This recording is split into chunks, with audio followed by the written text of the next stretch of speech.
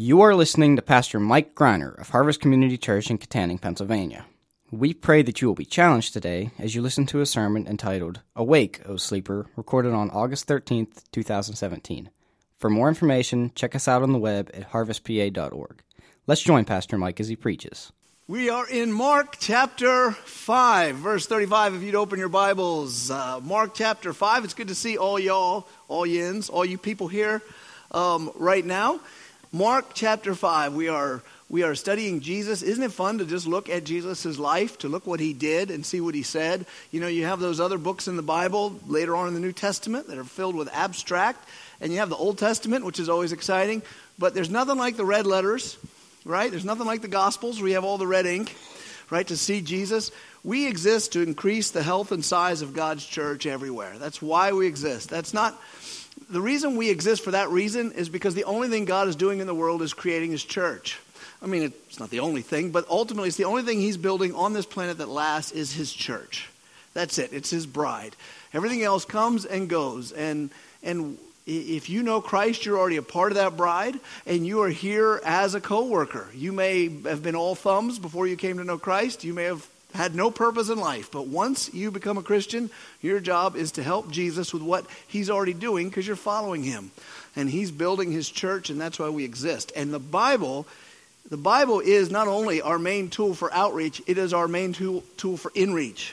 It's the way you get changed from the inside. No matter what's going on in your heart, the Word of God is going to be what changes you. So as we get into the Bible, hopefully you'll open yours, but not just on Sundays or Friday nights at services, but anytime throughout the week. The Bible is accessible to you, and you need to be reading it. You need to be a self-feeding human being, right?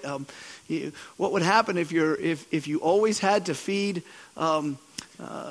your kid after they were 1-year-old, 2-year-old, 3-year-old, 4-year-old? You're still spooning food in their mouth. After a while, it gets really silly.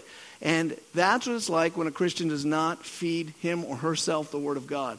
So I hope you've fallen in love with Jesus again by looking at him in the Bible. But remember, you know, you might say, man, why doesn't he do the next story? Or why doesn't he get more in? Or why does he talk so much? Why doesn't he just read the story? It's so cool. Get this. If you sit at home with your Bible, you can read the entire gospel. And Jesus will, I promise you, he'll talk to you through it. The Word of God is what changes us, what keeps us from being a club and a church that you can go to church and have it a waste of time. What keeps us from being just a club, an organization, a social group is the Bible. It's God's Word. God's Word is living and active. It's not like anything else you're going to take into your ears and your mind. It will change the way you think, feel, act, and it'll change you from within.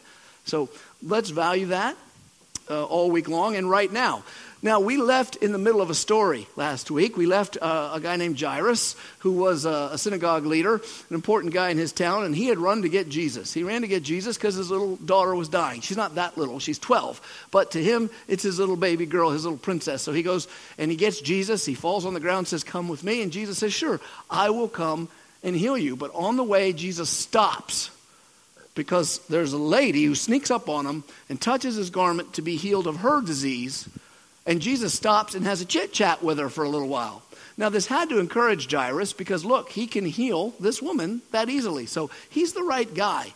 He's the great physician. Let's get him to my house now. Unfortunately, he's not going to make it in time. That's where we left off. And maybe he wouldn't have made it in time, but it sure didn't help that he had to stop and deal with some other lady. And that's where we take it up. The bad news arrives with Jairus, and we're going to take that up in verse 35. Ready? While Jesus was still speaking, there came from the ruler's house, that's Jairus is the ruler, some who said, your daughter is dead, why trouble the teacher any further? There can be no worse news to a parent than your daughter is dead, your child is dead. That is as bad as it can get. And he hears this, and he hears it in front of everybody. Shock, no time to react. What am I supposed to feel? But before things go any farther, it says, overhearing what they said, Jesus said to the ruler of the synagogue, do not fear, only believe. So this man has two groups of people telling him what to think. One of them has just left his house where they've seen his daughter, and she's dead. And they're saying, don't bother the teacher, he's dead. Then the other is this man from Nazareth, this miracle worker, who has never met his daughter, presumably, and has not been to his house, does not know what's happening, and he looks at him and he says, don't be afraid, only believe. What's Jairus to do in that situation? Who do you believe? What do you mean, don't be afraid, only believe? Now, it doesn't make any sense to say to him, don't be afraid, only believe, unless Jesus is greater than death, which he is. But how's Jairus to know that? Just what kind of emotional, what does he mean? I think if I was Jairus, I could imagine he's telling me, don't be afraid, only believe, and still not telling me that my daughter is going to be alive again. I don't know what he's talking about.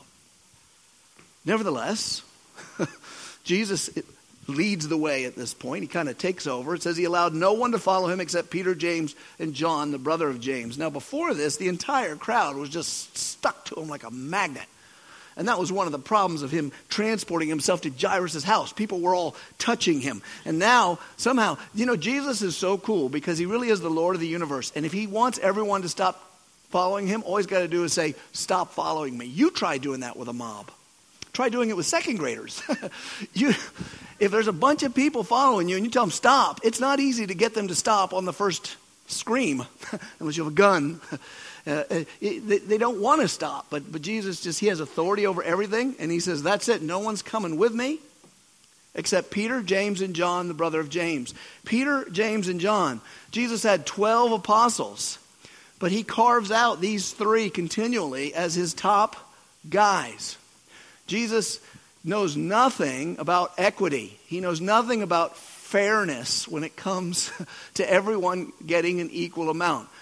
He has not got any communist bone in his body. He does not feel bad about telling Thomas, sorry, you can't come with me, right? He says Peter, James, and John. These three. He doesn't even bring Andrew, Andrew could say, I knew Jesus before you did, Peter. I introduced you. It doesn't matter. Peter's Messiah's pet, teacher's pet. James and John are brothers. Why does he do this? Why does he pick three?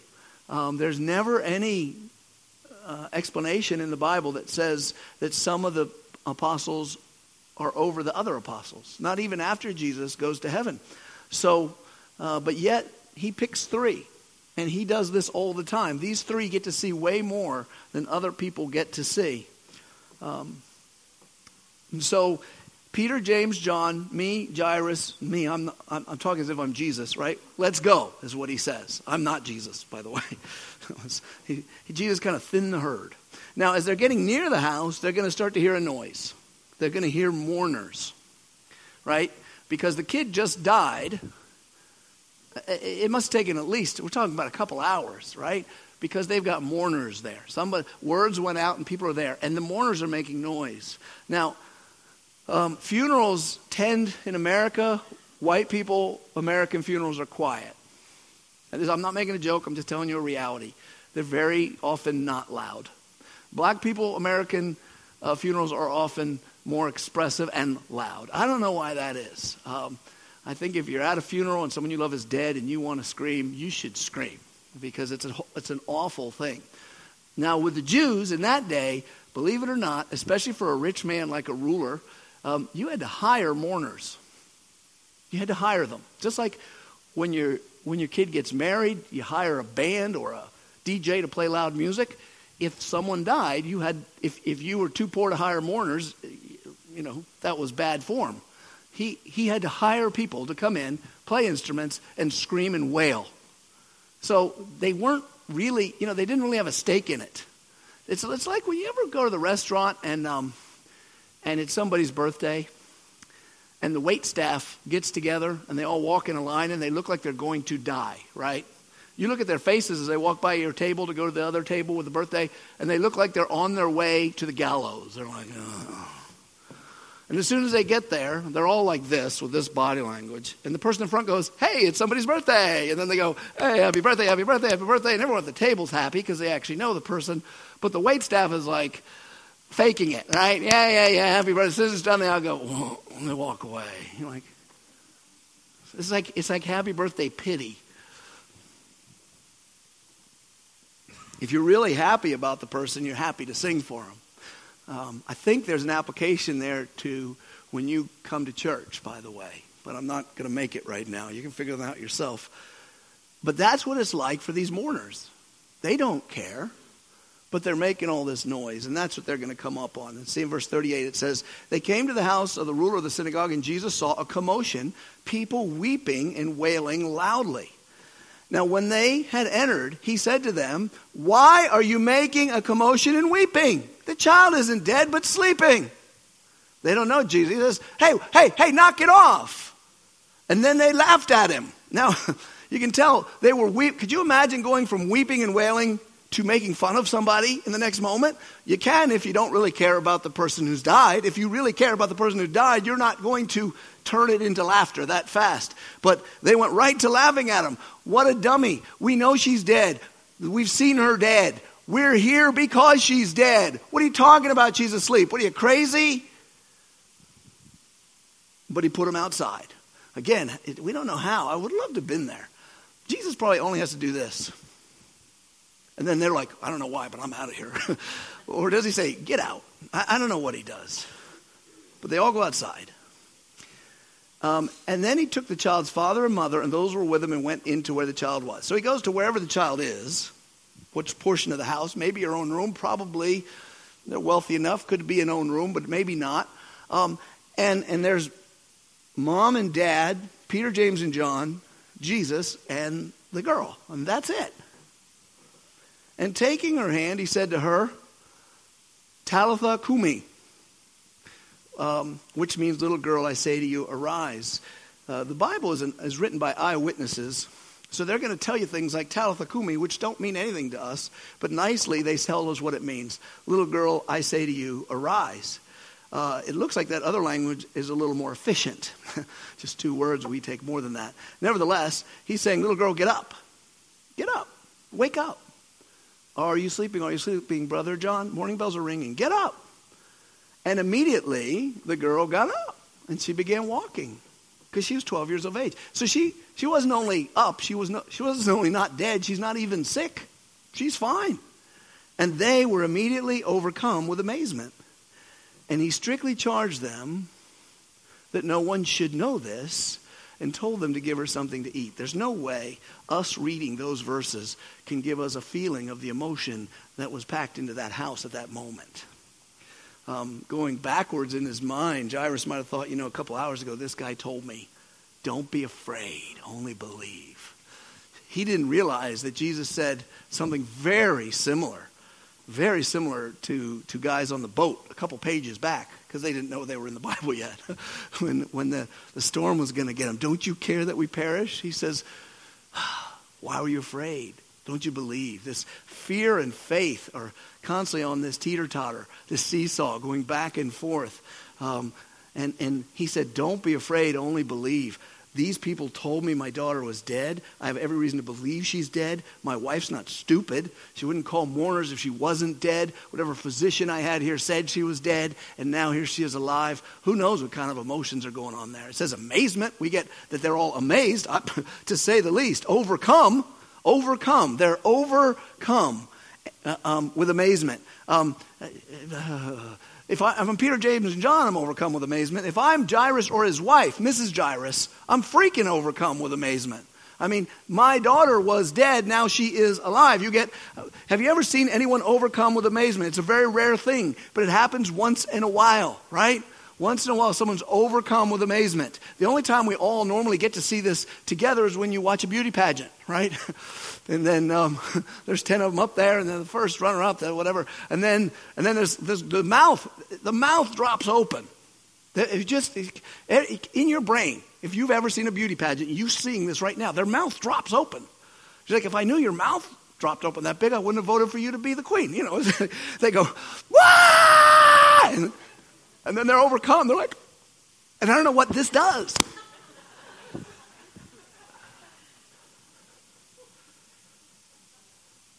I know if it was my kid, I'd fall on the ground. I don't know what I'd do. Tell you, I would never stop feeling thankful to that man who came into my house. I would believe everything he said. I would love him.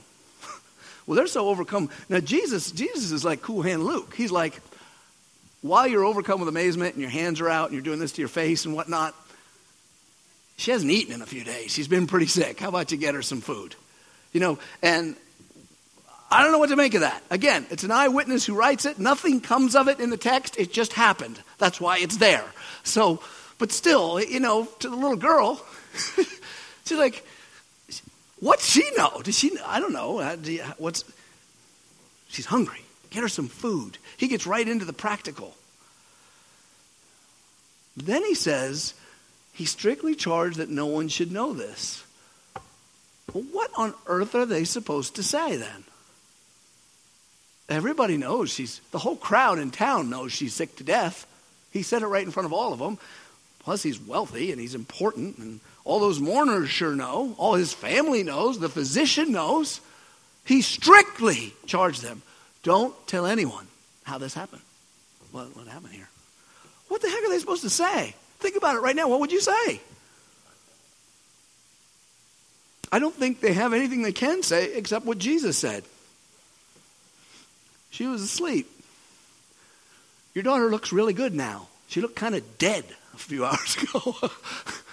What's the deal? She wasn't dead. She was asleep. Okay, all right. Was Jesus lying when he claimed that the little girl was asleep, not dead? When he walked in the room and said, hey, she ain't dead, she's sleeping. Was he lying? Was he telling a lie? Because she was dead, all right? She was dead. Dead. Beyond help, dead. Well, Jesus never lies. So that means what's dead to us is asleep to him.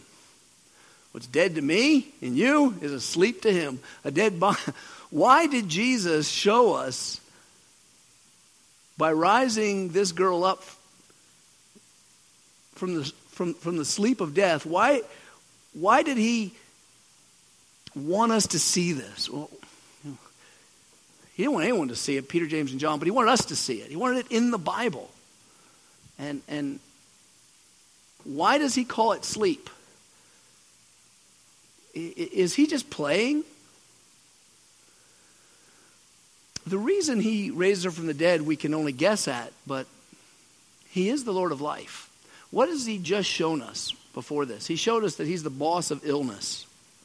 We say by the Lord and boss. Lord is a good word. I like the word Lord. However, it's only a religious word to most of us, so it loses its way. I talk to the good Lord. And if you call him the good Lord, you get some kind of points and you never have to obey him at all, which means he's not really your Lord. Lord means boss. Boss. So he's already shown us he's the boss of illness because that lady touched his garment.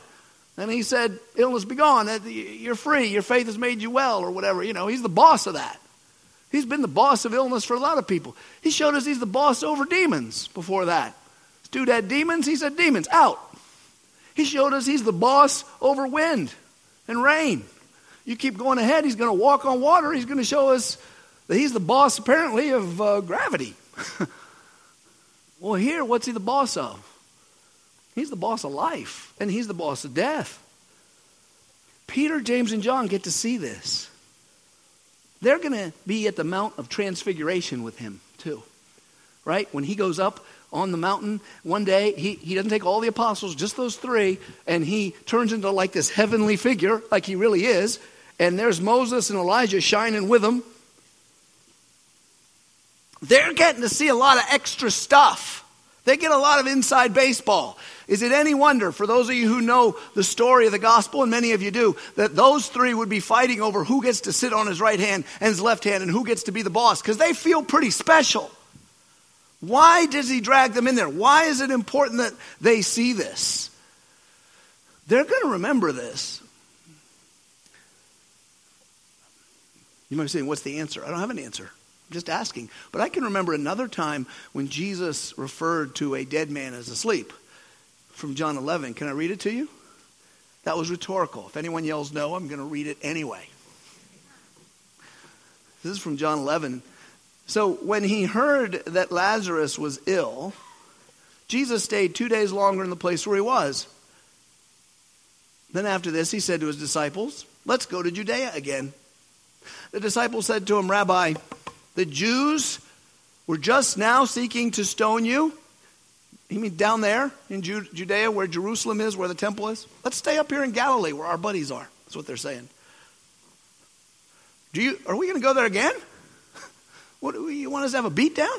Jesus answered, are there not 12 hours in the day? If anyone walks in the day, he doesn't stumble because he's the light of the world. But if anyone walks in the night, he stumbles because the light is not in him. This is the kind of deal sometimes Jesus will do to his friends. They're like, hey, shouldn't we not go there because they're going to beat us up?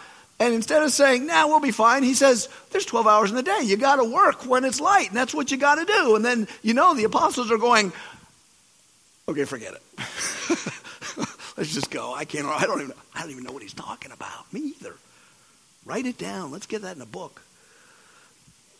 After saying these things, Jesus said to him, our friend Lazarus has fallen asleep, and I want to go wake him up. Okay, now he's really saying silly things. Okay. I asked you, why don't we not go there so we don't get beat up? And you said something about 12 hours in the day to work, which shows clearly you have no union contract. 12-hour days seems to be the norm around here. And then, when we looked at you funny, you said, he's just sleeping, he needs to wake up. And so, they're a little freaked out at this conversation. Why risk your life to wake someone up? And that's exactly what they say to him.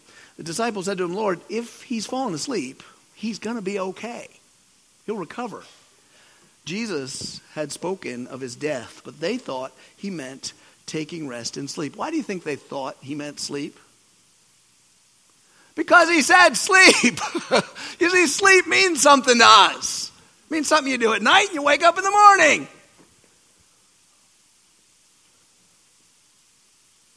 Then Jesus told them plainly, Lazarus has died. And for your sake, I'm glad I wasn't there, so that you may believe. Now let's go. And then he's going to wake him up. You can read all about that in John chapter 11 for yourself. But what I want us to see is Jesus twice is equating sleeping and being dead. And by being dead, I mean what we think of dead. The kind of person you fill with embalming fluid and put in the ground or cremate or whatever you're going to do with them. He said, I need to go wake him up. For Jesus, getting dead people up is as easy as you or me waking up a friend. Now, I'm not talking about a teenager, because it's really hard. People, by the way, here's a parenthesis so we don't get confused. People often ask what happens to us after we die, and we hear about death as sleep. People say, rest in peace, he's sleeping. The body sleeps. The soul does not sleep. There is no evidence in the scripture that souls ever fall asleep. Souls know they are somewhere at all times. And the scripture is clear with that. To be absent from the body is to be present with the Lord, or unless you don't know the Lord, somewhere you don't want to be. But that body is snoozing or resting. And resting can look a lot like decomposing and becoming food for worms. So that's the story. I want to get into the implications, the bigger implications of what Jesus did, really focusing on the fact that he looks as a dead person as a sleeping person. So what are the implications of Jesus being able to wake up dead people? It's quite a trick. It's quite a thing to do. I don't know anyone else who can do it. Do you? Do you know anyone else who can make a dead thing alive? No. No one can do this. No one can do this. Nobody. You can't... You can't go by roadkill. No one can go by roadkill and get it up. Nobody. No one can take a dead branch and make it come alive. Nobody. But to Jesus, it's just sleep. What are the implications? Number one, it confirms that he is God. We've been saying he is God. This confirms he is God. There is only one who has the power to make, give, take, and revive life, and that is God. Now you can say, well, God the Father is doing it through the Son. Yeah, you could. You could. Because he can rise someone from the dead through anybody. It's still God the Father doing it. But he talks of Jesus as if he's given him the authority to do it. But only God has the power. So if Jesus has the authority to do it, he's God.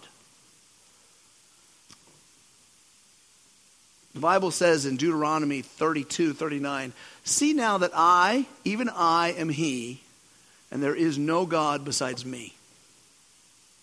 It doesn't really matter what God you believe in, as long as you believe in something. Well, apparently it does. I kill and I make alive. Many people I've heard that it seems like we live in an age where people curse God. There's not a lot of fear of God. Right? People are always saying God needs to... We're such an entitled Westerners, or so entitled people. They're always saying God owes me an explanation. Why did this person die? Why did my mother get cancer and die? Let me make the question harder. Do you know anyone who died? Well, yeah, my great-grandfather. Guess what? God whacked him. I'm not trying to be cavalier here.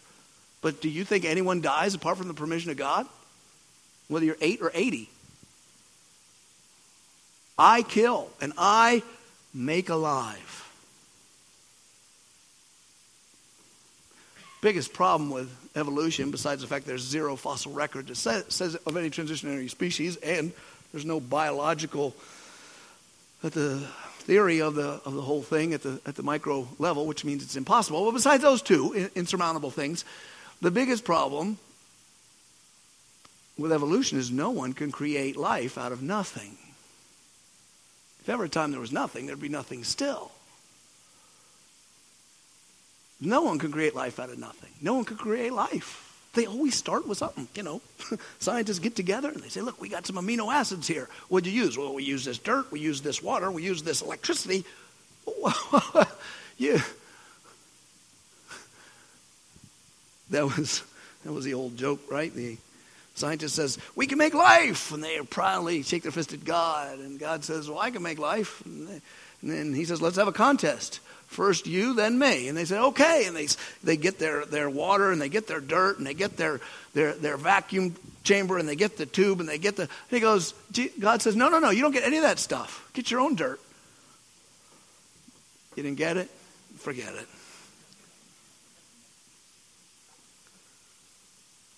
All things that are alive are made by God. And he can make dead things live again. In the book of Ezekiel the prophet needed to see this. He needed to be encouraged. So God took him to this valley where there were a bunch of dead bones. Human bones. And he said, Son of man, can these bones live? Ezekiel's like, let's go with no. Oh, Lord God, you know. That's always the good answer. If God asks you a question you don't know, say, oh, Lord God, you know. That's a winner. See, Ezekiel's fast. That's why he gets to be a prophet. How about you tell me? He goes. Then he said to me, prophesy over these bones and say to them, O dry bones, hear the word of the Lord. This doesn't seem like a speech that's going to be very effective. Thus says the Lord God to these bones, behold, I will cause breath to enter you, and you shall live. And I will lay sinews, muscles, upon you, and will cause flesh to come upon you, and I will cover you with skin, and I will put breath in you, and you shall live, and you shall know that I am the Lord. This is the speech he's supposed to make to dead bones. So I prophesied as I was commanded, and as I prophesied, there was a sound, and behold, a rattling, and the bones come together. This is the time, if I'm the prophet, that I'm running away. Right? I mean, when skeletons start getting up by themselves, I'm out of here. We didn't sign up for this Halloween nightmare. But bones came together, bone to bone, and I looked, and behold, there were sinews on them, and flesh had come upon them, and skin had covered them, and there was no breath in them. So there's just an army of people. They can't breathe. They're just standing there. Humanoids. Then he said to me, prophesy to the breath. Prophesy, son of man. Say to the breath, thus says the Lord God, come from the four winds, O breath, and breathe on these slain that they may live. So I prophesied as he commanded me, and breath came on them, and they lived and stood on their feet, an exceedingly great army. Creepy. really creepy stuff. But God is the only one who can take a dead thing and make it alive. Second thing that we get, since Jesus can wake up the dead, is it confirms the coming resurrection. Christians it's hard to fathom what we say is true, the things we believe. We actually say at the end of all time, all human flesh will be resurrected from the dead. Well, since no one can resurrect anything from the dead, right? Since no one can do that, how are you going to pull that off?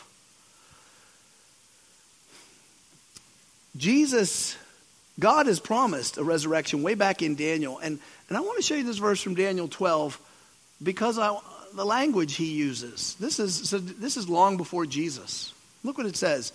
And many of those who sleep in the dust of the earth shall awake. Same exact language. Many of those who sleep in the dust shall awake. And this is an angel talking to Daniel.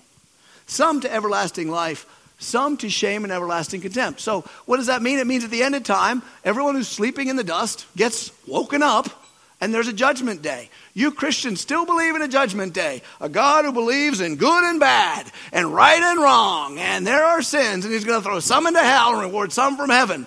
As a matter of fact, yes.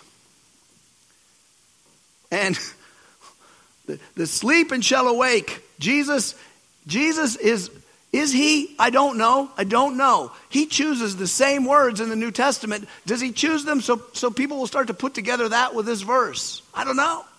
No one else ever says of dead people they're asleep and then they're awake. And he does. That girl, she's just sleeping. I'll wake her up. Lazarus, he's just sleeping. I'll wake him up. Those are foreshadowings of the same person doing the same thing at the end of the age with all of you and with everyone who's ever lived. Think about that. Everyone who's ever lived and died is on the way back. Anyone who's ever lived. He is the one who has the authority to raise him. Third, it confirms that Jesus is the immortal Savior. Now, I'm going to give you the logic of it, then I'm going to show you that I got the logic of it after I saw the truth in the Bible. So I'm not like brilliant. But if he has authority over someone else's life to raise him up from the dead, he must have authority over his own, right? Right? If he can raise you from the dead, he should be able to raise himself from the dead. And that's exactly what John 10 says. It says, for this reason the Father loves me, because I lay down my life that I may take it up again. No one takes it from me, but I lay it down of my own accord. I have authority to lay it down. Now see, that's different than God doing it through him. I am allowed. I have authority to take it up again. I'm the Lord of death. I'm the Lord of life. I am the boss of death. This charge I have received from my Father. The Trinity is a mystery that's definitely in the Bible. There's 3 persons, one God. Where do we come up from that? With that? The Bible always tells us there's only one God. It's a monotheistic book, but it shows us 3 persons who do the things that only God can do. And one of them is raise the dead and judge the dead. He died on the cross with his own permission. The Romans did not force him into death. He did not have to. He could have made mincemeat of them Romans, right? He could have been like Bruce Lee, man. Bruce Lee. Well, man, I'm going too far back in time. Jackie Chan. Does that work? 10 guys can jump him. They can have him surrounded. They think they have him. They don't have him. He's going to beat them all up. You know what I'm saying? And it doesn't matter how many Romans you bring. Jesus has no problem making mincemeat of every Roman you bring. People tried to kill him before. He didn't let them. Why? It's not time. It's not my death time.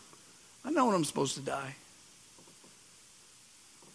He was going to raise himself. That's what it says. I lay it down.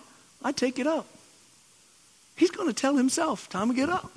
He's going to wake. Now that's weird when you think about it. Because his soul does not die. The soul of Jesus never dies. Right? He said to the guy on the cross next to him, this day you'll be with me in paradise. But his body was good and dead. He woke it up. Wake up, wake up. Did he wake up? Gently, wake up. He got himself up. Why did he do this? Is this a carnival trick? Dead, alive? Hey, look at that. No, it's much more serious than that. The reason he died, he said, was to give his life a ransom for many. God doesn't have to die on the earth in the form of a man. God doesn't have to take on a body and live here. No one can make God come down from heaven, take on a body and live among us. No one can force God to die. He doesn't have to do these things.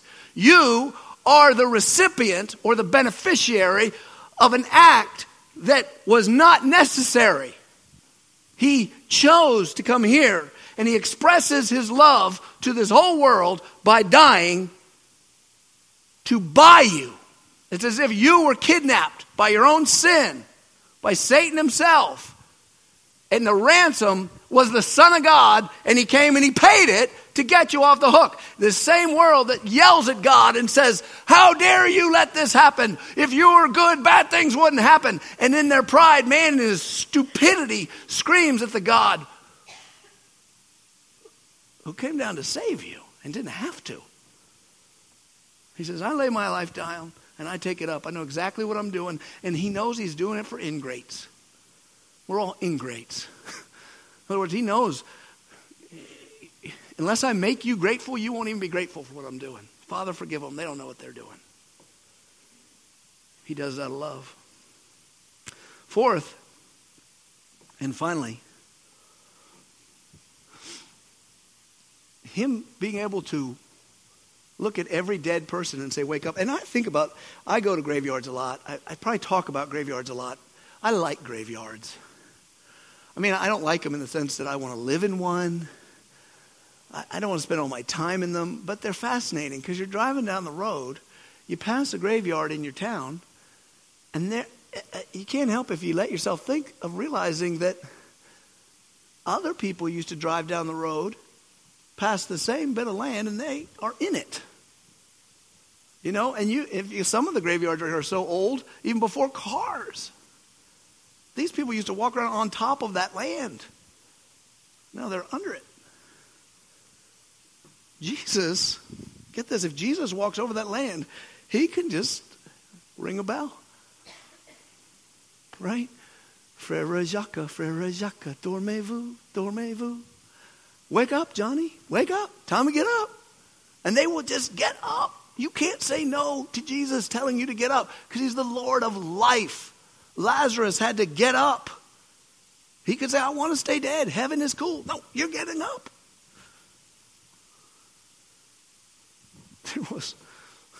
There was a rumor that another guy came out when Jesus said, Lazarus, come out, because there'd be more than one in a tomb. Another guy bounced out. And Jesus said, I'm sorry, Mr. Laskowitz. I distinctly said Lazarus. And he sent him back in. I don't know if that's true. That might not be true.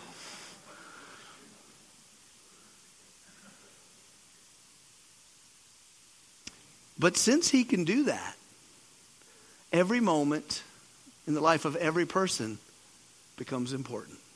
I kill flies all the time, when I can. Sometimes on my man porch, I have a porch that's just for me. If you're not married yet and you're a young guy, let me tell you how this works. You've got to carve out a space where she doesn't want to go. Because otherwise, the only bit of that house you'll have any control over is the top of one dresser if you're lucky. Just trust me. Ask a married guy, they'll tell you. Whole place is hers. And I've got this spray for wasps. And sometimes I'll see a fly, and I'll be sitting in my hammock, which is on my man porch. I'll pick up this, and I'll just shoot a fly. Enough poison to kill a whole wasp nest. And the fly just goes poof. I'm like, yeah, that was fun. I don't like flies. They're incredible machines. Incredible machines when you think about it. No man could make a fly. Only God could make such an incredible machine. This maggot-making machine that can fly in so many directions, exoskeleton. They're really all these eyeballs. They're really amazing. I just kill them like they're nothing. And they're annoying. Nobody misses them. And no one's ever going to miss them. Some people think it's the same for human beings. All the masses who have died throughout the ages, who nobody knows, who aren't in anybody's history book, they don't matter. They're just food for worms. Some think, when you're dead, and that's that. And it's not so. All who sleep shall be awakened. Nobody will stay asleep. Everybody wakes up. And when it happens, according to the scriptures, all their deeds will be made known. Those who do good go to everlasting life. Those who do evil, off to hell. There's a caveat with those who do good, by the way. Since all human beings do evil all the time, no one's in that group. Unless they receive Jesus as Savior, because He paid for them. Then they can freely be forgiven. Then they can live every moment of their life for Christ. Then they can have good deeds. Otherwise, no one's in that group.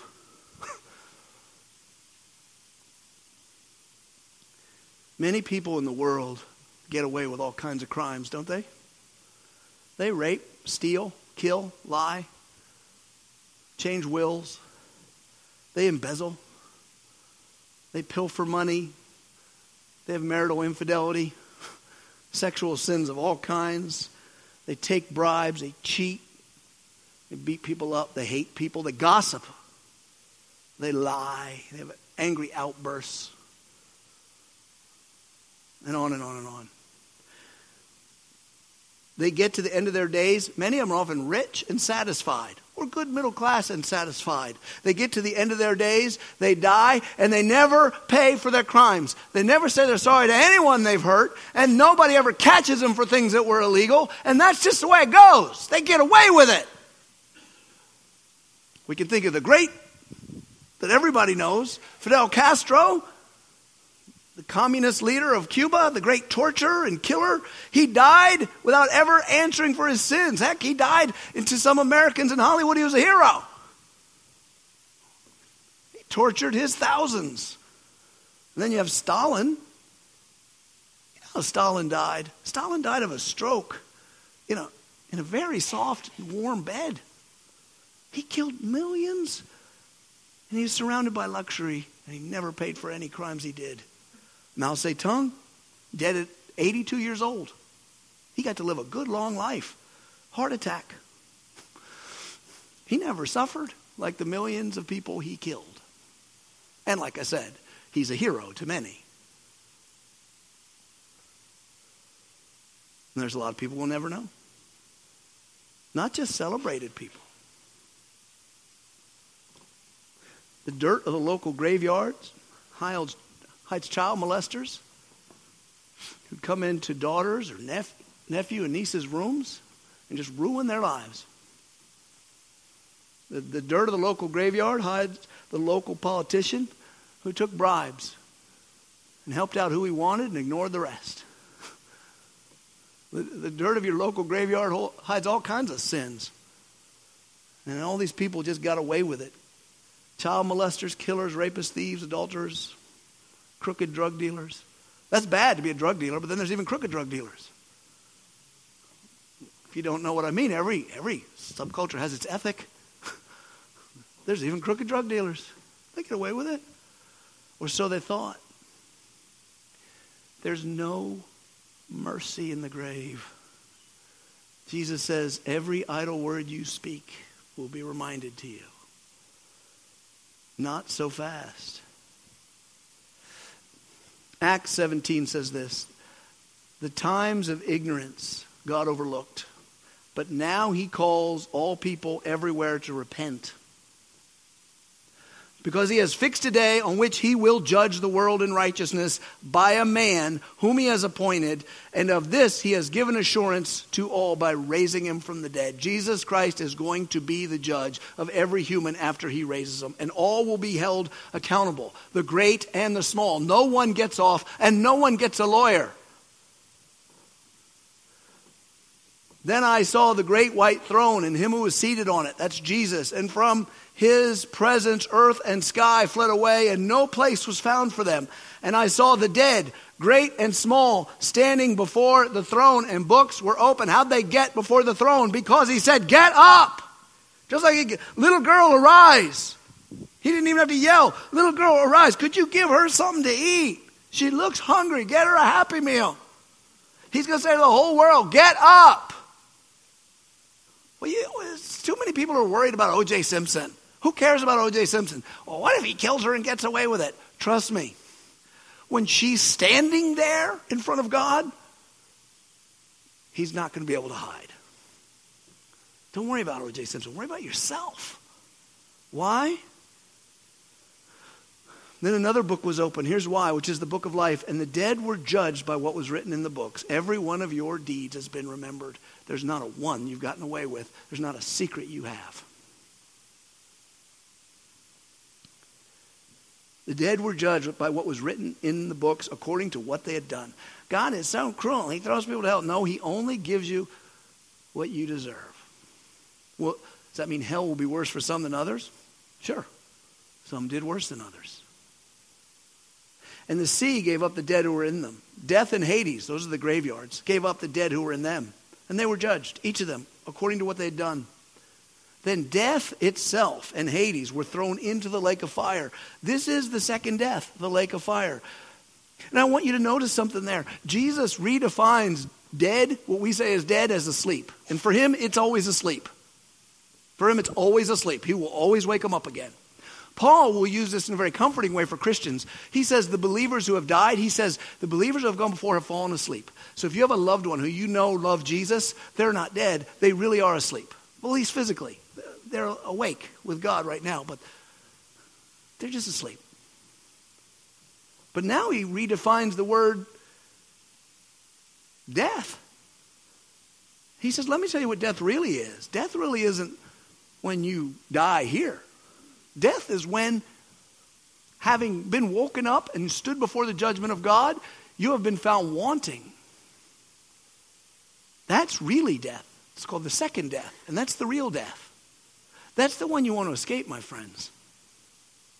That's the one you want to escape. Because there's no waking up from that one. Whatever that's like that forever. But then he throws death itself in there. It means anyone who survives the lake of fire will never die. Ever. If anyone's name was not found written in the book of life, he was thrown in the lake of fire. So Jesus redefines sleep, he redefines awake, he redefines death, he redefines life. But I think if you're here, you better see one thing and say, my name better be in that one book of life. Is it? If you're counting on the fact that your secret bad deeds aren't going to be known, they're known. And they will be broadcast to us all. Unless, of course, somebody will be punished in your place. And that's Jesus. But you have to repent and believe. You have to turn and say, the sins aren't my boss anymore. You're my boss. You have to accept Jesus as boss and ransom payer.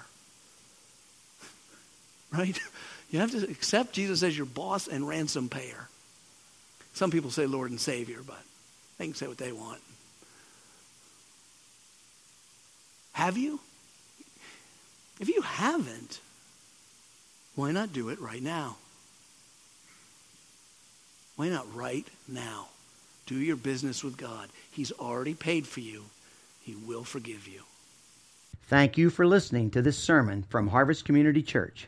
We invite you to join us at any one of our 4 campuses located in Kittanning, Petrolia Valley, Indiana, and Freeport.